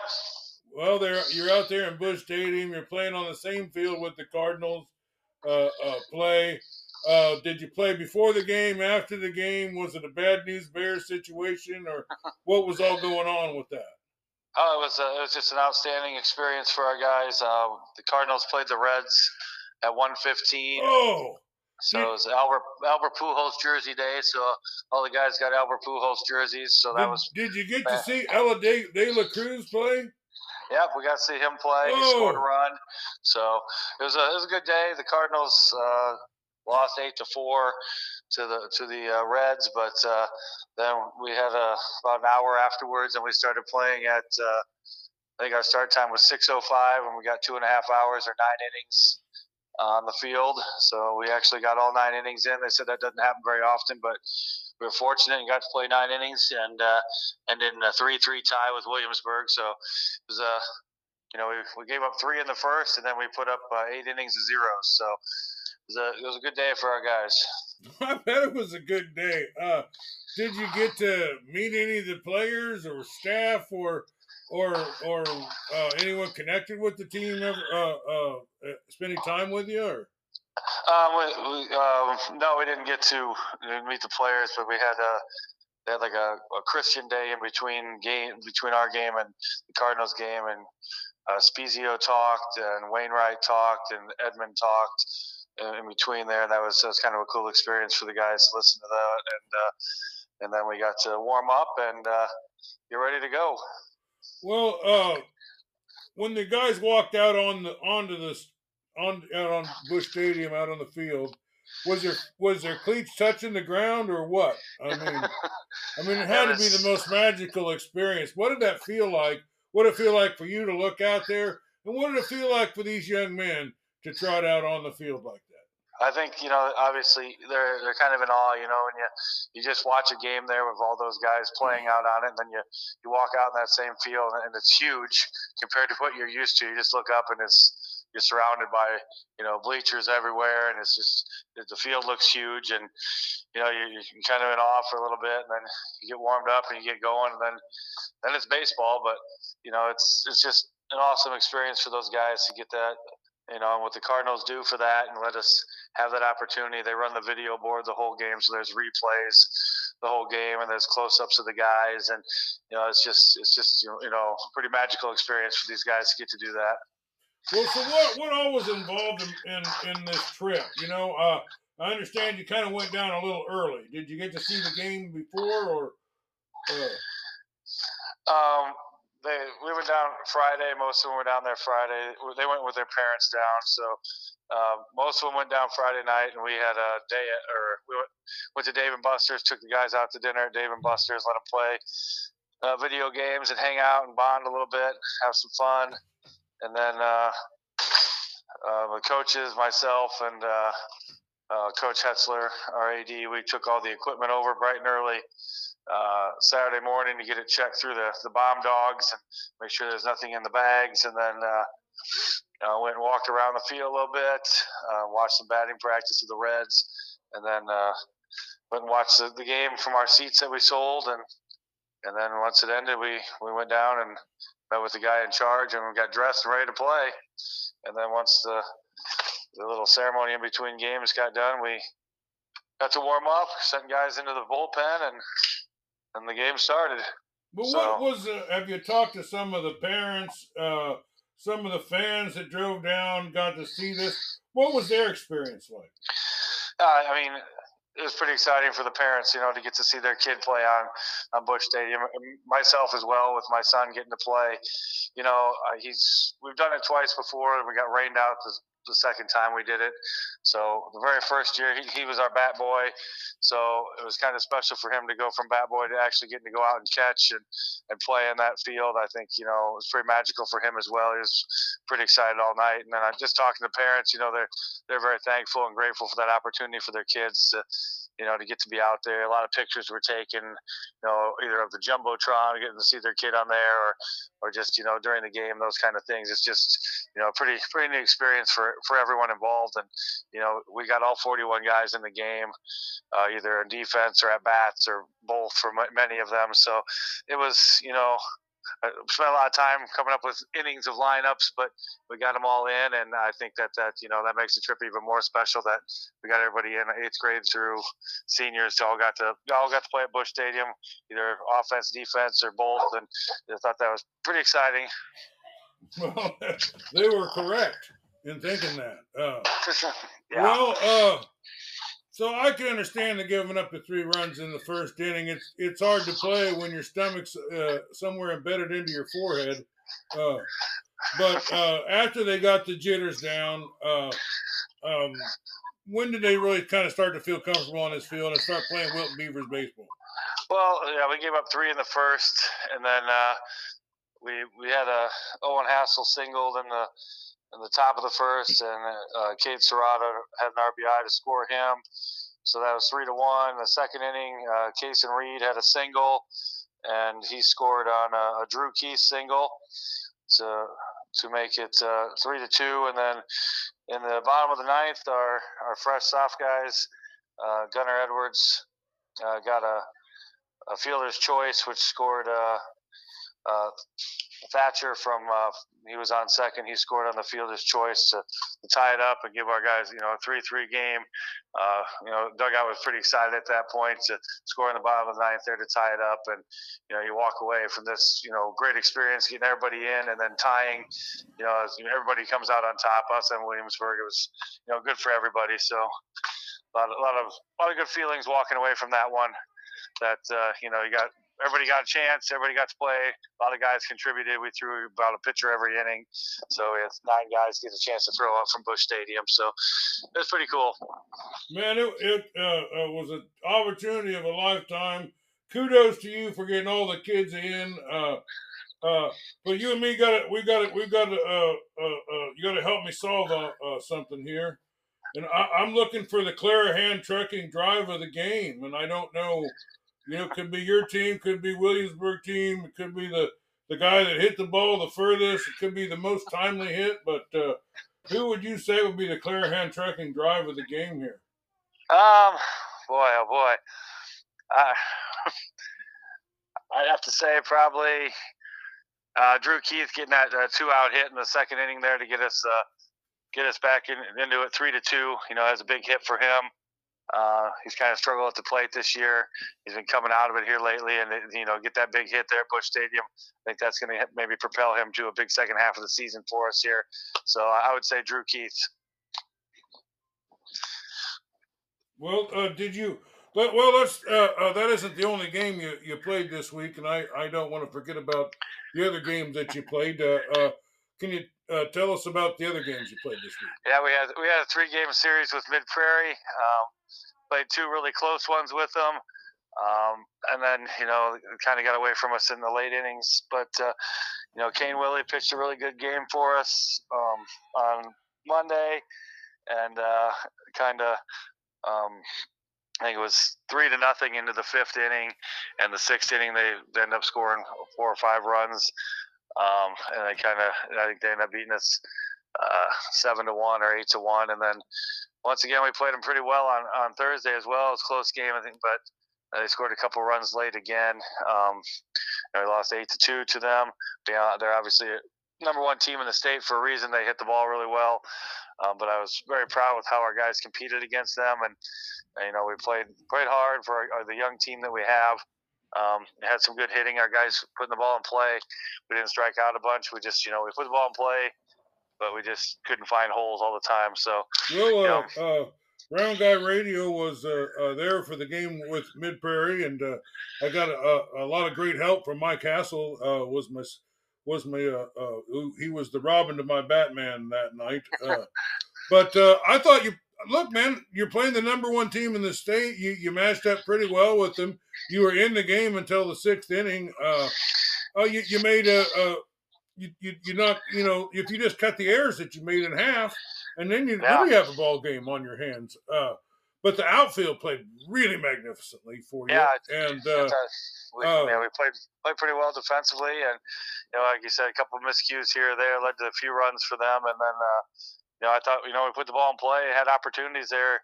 It was like 3-0 or 3-1 there, and we had bases loaded. We could have got a hit that inning. Maybe it's 4-1, bases loaded. We got a hit there that could have really, made it 4-3 going into the 6th inning. That could have changed a lot of things for us there. We just ball didn't land for us at bat. But overall, I'm happy with how we're playing right now as we enter the second half of the season, and hopefully, that will lead to some more wins for us down the road. We've had a tough schedule to start the season. Played, I think, 6 ranked teams, and many of them multiple times in our 3-game series. So, with Regina's ranked and Mid Prairie's ranked, West Liberty was ranked. So, Sigourney's in the top 10 and 1A. So, a lot of good teams we've played along the way, and hopefully the second half will be kind to us, and we can, come out on top in a lot of games. Well, it's hard to get a hit against Mid Prairie, isn't it? I mean, they do everything great. No matter where you hit the ball, they don't take bad reads. They do everything right. They get all the easy stuff. But you guys hit the ball pretty good, I thought, that night. Yeah, I'm happy with how we hit the ball. Like you said, Mid Prairie is very fundamentally sound team. They're not going to give you runs. You got to earn them, and they did a great job. Obviously, defensively, that's why they're up in the top teams in the state in 2A, and hopefully we don't have to see them again in the postseason. Hopefully, they go a different direction. That would be great. So, well, what do you got for games next week? Well, this is actually our conference bye week, so coming off the weekend games in St. Louis, it's perfect because we don't play till Tuesday. We play at Alburnett, JV varsity Tuesday, at Davenport North, JV varsity Wednesday, and then at Louisa Muscatine Friday for JV varsity. So it's kind of a light week for us. The pitchers get a chance to rest up a little bit, and then head to the final 2 weeks of the conference season for us after that. So hopefully, we can come out with the top few games this week, and everybody get rested up and play well, and continue on our last part of the season here. Well, 2 or 3 wins this week would really set you up really nice for this stretch down the end of the season, won't it? Yeah, I mean, hopefully we can propel ourselves from playing very well on Saturday. That excitement of that game, hopefully that can continue over this week and pick up 2-3 wins, and then propel us to the last 2 weeks of the conference season for us, and we could finish strong heading into the tournament. That's obviously when you want to be playing your best baseball, is when the tournament starts, and hopefully that's the second half of the season that will be what we do. Well, you got to play at Busch Stadium. Congratulations, Coach. I just don't have the words to describe what that must have felt like. I can only imagine, but only you really know, huh? Yeah, it was definitely memories for a lifetime there for these guys, and something that they'll look back on in 20 years and say, remember that time we played at Busch Stadium. So that's just one of those magical things. The weather couldn't have been any better. We got to play. The lights were on at Busch Stadium, so it was awesome. And then the jumbotron, just going with the all the close-ups. Every play was replayed on the jumbotron, so you got to see a guy makes a play in the field. You got to watch it up on the board, so it was awesome. So the Cardinals do a great job with that. They're one of the very few teams in Major League Baseball that offer it, and you got to sell tickets for it. But man, is it worth it to get out there and have that opportunity for your kids? It's something that they're going to remember their whole life. Well, what was the freshman's name that drove in that run in the 9th inning? Gunnar Edwards. Well, you tell Gunnar Edwards he's the Round Guy Radio player of the game. All right. Coming through in the clutch like that, man. That's what we like over here at Round Guy Radio. That's all right, good. Well, Coach, anything else before I let you go? No, just appreciate it. Thank you very much. Well, thanks for being with us. We are heading to Mount Pleasant, Iowa to talk to Southeast Iowa Union's Andy Krutzinger. Welcome to the program, Andy. Thanks for having me. Well, you cover a lot of teams, and we haven't had a chance to catch up with you in the baseball season because you were finishing up with the track and the soccer and all that, and the golf and the tennis. But you have had a crash course over the last at least 2 weeks into baseball and softball, and could you let our listeners know who you've been covering and what games you've been seeing, and what are you liking about the matchups that you've been seeing? Yeah, that's a good question. So first off, let's see how many teams I've seen. I've seen Mount Pleasant, Fairfield, and Washington all in SCC play. Well, here, I'm just going to look at every conference here. I've seen Burlington. Have I seen Fort Madison? I think Fort Madison is the only Southeast Conference team I have not seen yet. I've saw a few Super Conference teams. I saw a few North teams. Winfield, Mount Union, Columbus, and let's see, who else have I seen up there? Hunter went up and saw Keota and New London, so I haven't seen either of those two teams yet. But I've seen about half of our teams that we physically, or I've seen about half of our teams physically that we cover here, the 15 that we cover here. And then a few more. So I've been pretty busy. It's not a lot of nights off in baseball season, but a lot of single games. So you show up and it's the 4th inning before you know it, and it's almost time to go home. So. Well, I think I've seen 15 teams so far. I've been out 4 nights a week, except for that one with Memorial Day week. We only got 3 games in, but yeah. I've been around, but I think you may have some of the holes that I have not been getting into covered. Maybe I do. Let's go over the teams that your paper covers one at a time here. Yeah, well, for sure. Well, we'll start. I'll just start out with the obvious ones that have been doing very good. Although they've had a tough week here, Mid Prairie still number one, at least until they come out with these new rankings in Class 1A. They took a tough loss to Notre Dame the other day, 9-4. So we'll see if that how much that drops them. But Mid Prairie has been the class of our coverage area so far, even without Carson Grout being able to pitch this year so far. They've pretty much shut down any team in their conference. They're in the tops of the River Valley at 8-0. They're 12-5 overall, and as I said, they're number one. So as for now, they're number one, and so they're lined up pretty good for the postseason here. Jumping over to the SEC, I've seen, as I said, right now Burlington is the class of the SEC. That's not one of the teams that we cover. We cover Mount Pleasant, Washington, and Fairfield. So right now the Panthers are 6-6, but 4-2 in conference. That's Mount Pleasant for anyone who doesn't know which one Mount Pleasant is.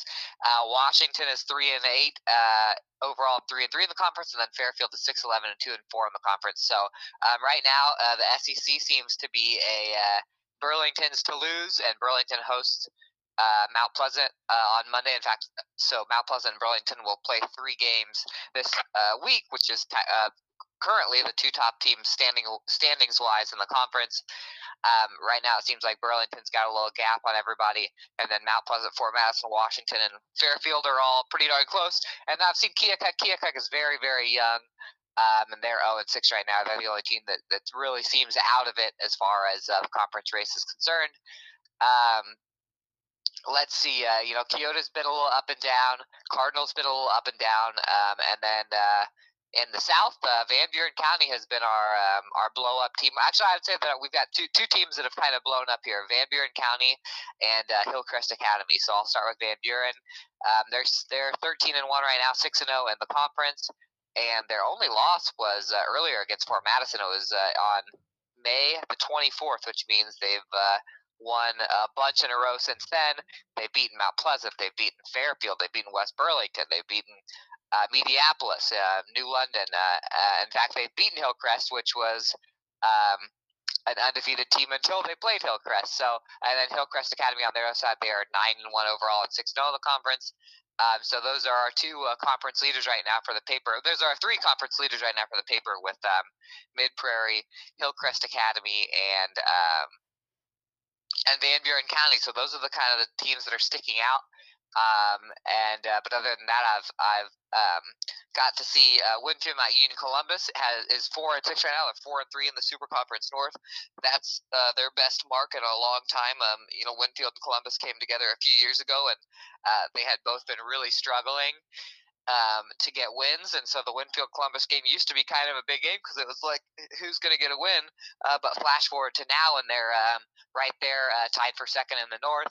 And they've got a lot of good athletes, as you know, from watching Columbus and Winfield play in other sports this year. And so they got to show off that a little bit, which has been kind of nice. So I got to go see them score a walk-off win over Lone Tree the other day. And in fact, they've had 2 walk-off wins this year. So where's their home games at? Winfield. So and they play at Winfield? Yeah, but it's kind of the opposite of the wrestling because, Columbus and Winfield do wrestling together, but they wrestle in Columbus normally, and they're called the Wildcats, and they wear Columbus colors. But in baseball, they play in Winfield, and they have Winfield colors, and they are called the Wolves. So, but there's, it's a pretty good mix of Winfield. That's intriguing. Those 2 schools between them, they ought to have pretty, and they're second in the. And they're second in the north side? They're tied. So Highland, another team we cover, Louisa Muscatine and Winfield are all tied at 4-3, and then Pekin is just off at 4-4. And they're all chasing Hillcrest, who has not lost yet. They're 6-0. So Hillcrest has got a stranglehold on it now because they're 3 games above everybody because everybody keeps beating each other, and Hillcrest is the only team that hasn't stumbled in the north. So and then those 3 teams behind them are kind of fighting for second right now. It's just I don't care where you go. It's a great night to see a game. The weather's been great. Yes. It's just been super pleasant, and the ball games are so competitive. Now, as we crest the halfway point and start heading down the stretch here, I cannot believe the difference in play between, say, the first week of the season and now. Everybody's really stepping the games up, aren't they? Yeah, well, that's something you see a lot in baseball and softball. Is at the beginning of the year they've most of the teams haven't practiced all together because of spring sports. They haven't practiced very much together, so you see a ton of errors and a ton of walks and a ton of bad swings, and you see the quality of game pick up, throughout the year. And I've seen some really good games. I saw Burlington and Fairfield the other night. That was the closest that Burlington has been to losing in the conference. They ended up beating Fairfield 7-5, but that was some pretty high quality baseball. I've seen Mount Pleasant and Washington really go at it 3 times in 3 very close games. Washington won the 2 that were in Washington, and then Mount Pleasant won the game in Mount Pleasant. That was actually a little earlier, so that was, but not a lot of sloppy play so far from our teams. So that's always good to see. And then the small schools, it's going to be interesting. There haven't been a lot of blowouts, not only that I haven't been at, but I haven't seen a lot of blowouts even in our roundups. So that probably tells you that when we get to the postseason, that you're probably going to see some pretty close games too. And like in previous years, like New London in Class 1A was so good, it was like you're gonna have to play perfect to beat them. Last year or the year before. This year in 1A, it seems a little more even. Seems like anybody can win. Yeah, it's pretty even match games out there. Anybody could win on any night with the right pitcher and the right circumstances and the other team's pitcher availability and freak error here and there. But the good teams are the ones that play the best defense. That's for certain. Yeah, absolutely. That is what the thing that separates the good teams from the teams who struggle is defense and errors. And I mean, if you have a pitcher that can throw strikes and your defense can stop the ball, then you're going to be a pretty good team, no matter what. Because you don't even have to have a guy that throws heat or that throws a lot of good jump balls or whatever. You just have to play pretty good baseball, and the hits will fall in where they will. But because it's a pretty high scoring game in high school baseball, the difference is the teams that know how to field the ball, and that's kind of how it always has been in high school baseball. Yeah, it's something else anymore, but I just can't tell you how much I'm enjoying covering the baseball this season. Well, is that pretty much the report of all the teams that you cover? Yeah, pretty much. I was going to see. I said that Hillcrest and Van Buren and Mid Prairie were winning their conferences. I was just saying Mount Pleasant second in theirs. Keota is still alive. Their 4 back is Linville Sully, so good in the South Iowa Cedar League, but they're up to 4-4. Won a few games in a row, and then what else teams do I want to check out on there? Oh, and then Cardinal. I want to check on Cardinals standings because Keota, Cardinal, and Mid Prairie are the 3 teams that we cover that are outside of the main conferences, the SEC and the Super Conference. So Cardinal right now sitting. They've had a really rough last handful of games. They're sitting at 5-9 overall and 3-7 in the conference. So they need some big things to happen to climb up in their first season in the South Central Conference, which is getting used to. The Cardinal has not been playing a lot of the Super Conference teams. Well, there's a couple teams that I haven't been able to see yet that I'm dying to see, and right at the top of that list is Van Buren. Tell me about them. Do you know an opportunity when I can see them, when they're maybe going to be at Pekin or home game they've got or something where I could come down and check them out?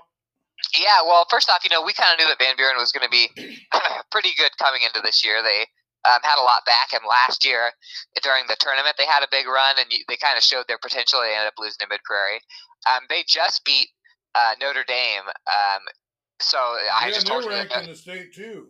Yeah, a ranked team, and also a team that they're battling in the conference with. They scored 2 in the 7th to beat them 6-4 the other night. So Van Buren's 13-1. Real quick, I'll tell you when they're playing this week because they're playing Louisa Muscatine tomorrow at home, and then they're at West Burlington on Tuesday. That might be a game that the Union is at, and then they're also at Highland on Wednesday, and which I think will be a pretty good matchup. And then on Thursday, Central Lee, and at Danville on Friday. So plenty of opportunities actually to see Van Buren because they play 5 days in a row, and they're all kind of around our area. Yeah, well,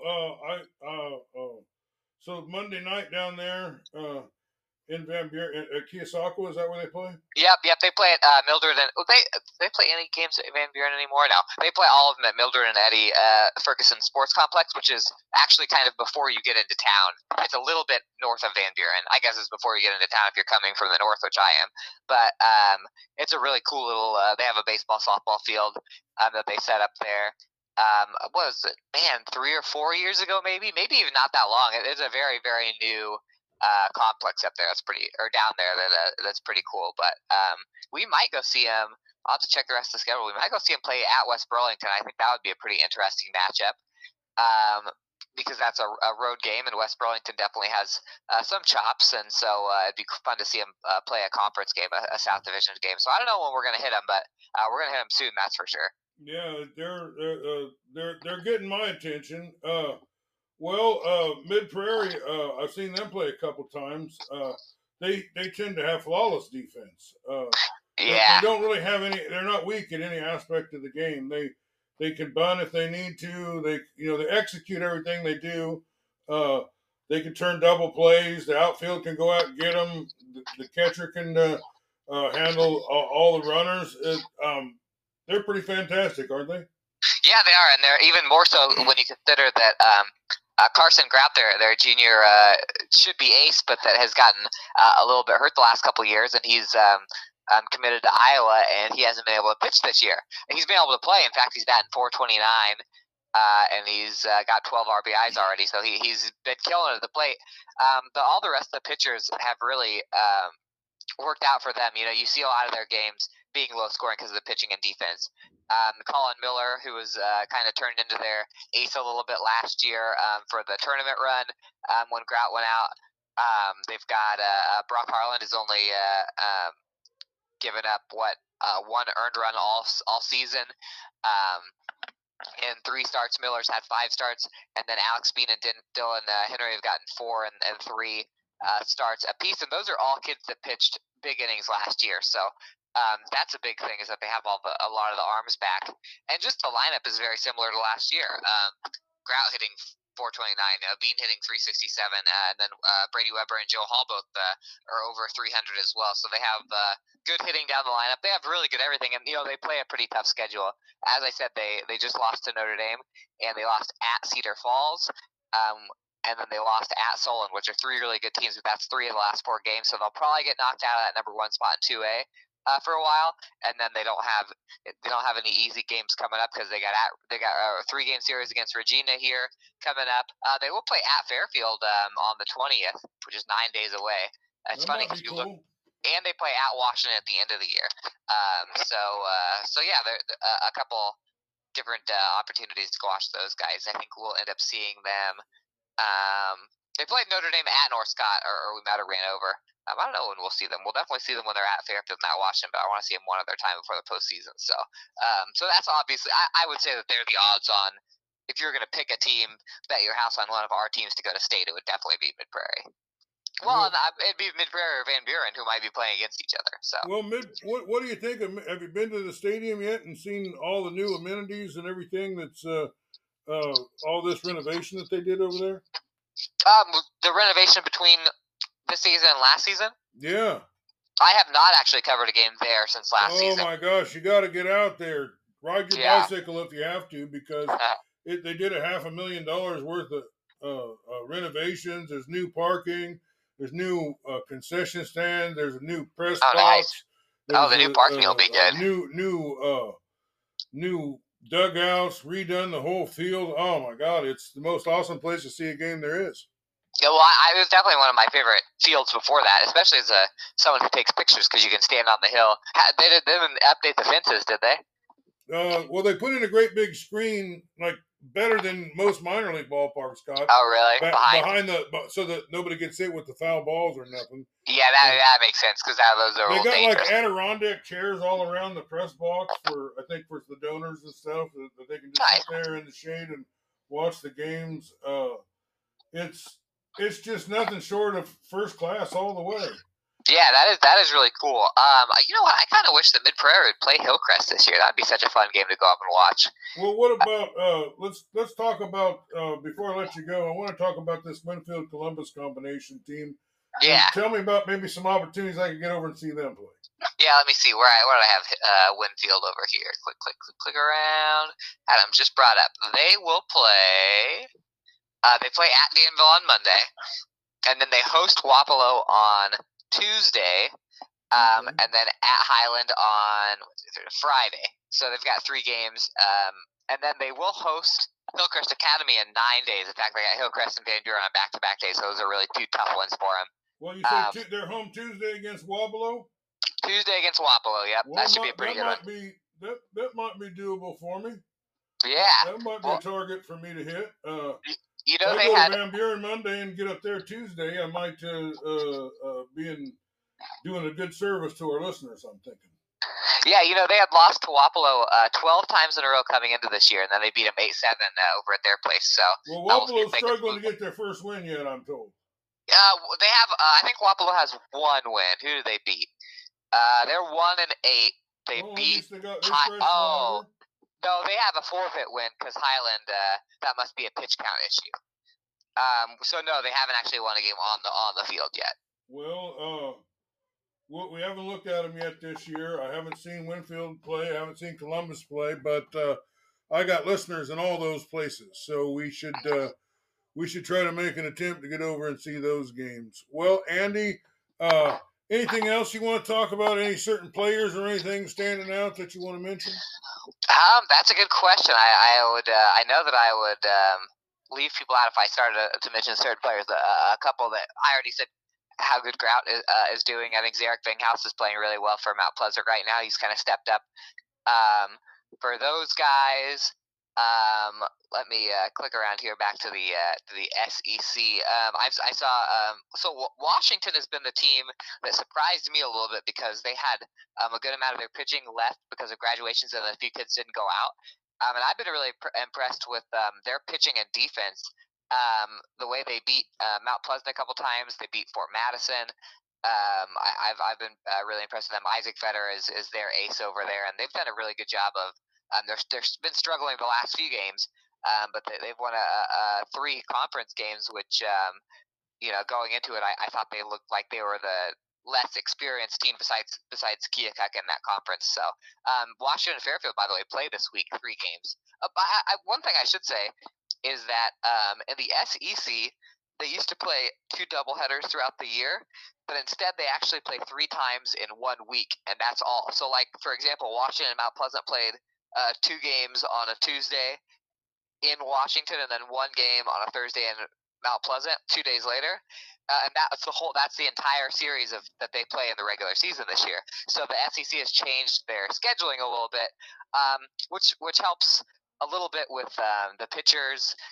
You don't throw as many innings because there's less conference games. So the conference games you can have more high quality pitchers. You don't have to be throwing your 4th guy.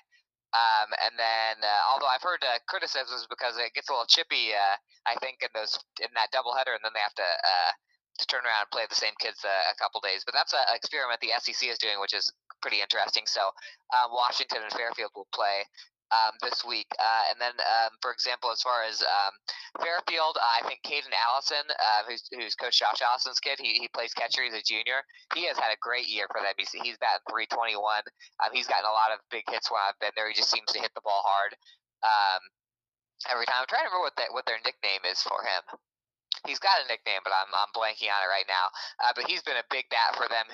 Fairfield needed some bats to step up, and he's leading them in average this year. So that's another kid that I've been pretty impressed with. Let's see. I saw Cole Milks from Winfield Mount Union Columbus hit a homer when I was with him last week, and then Colby Newsom had a walk-off hit against Lone Tree, and then let's see. Well, you got a lot of the same kids from Hillcrest and Van Buren County that. Those are your 2 more experienced teams. So the Jackson Manning, by the way, is hitting .512 for Van Buren County. We have our all-union team where we have the best of the best, and I'd say he's pretty much a lock. I'd say it's between him and Grout right now for our small school captain. We'll see how that race shakes out the next couple weeks. Well, Andy, thanks for being with us. It's always a pleasure to talk to you, and I try to cover so many teams in such a big area, and you filled the holes in there where I can. I'm kind of in a tight little circle there, but I do the best that I can, and I still get to see a lot of teams. You can see a lot of teams at a lot of levels of different teams that they're coming through here all the time, and we catch up with them. But we've been covering 4 games a week, so well, Andy, thanks for being with us. Yeah, thank you so much.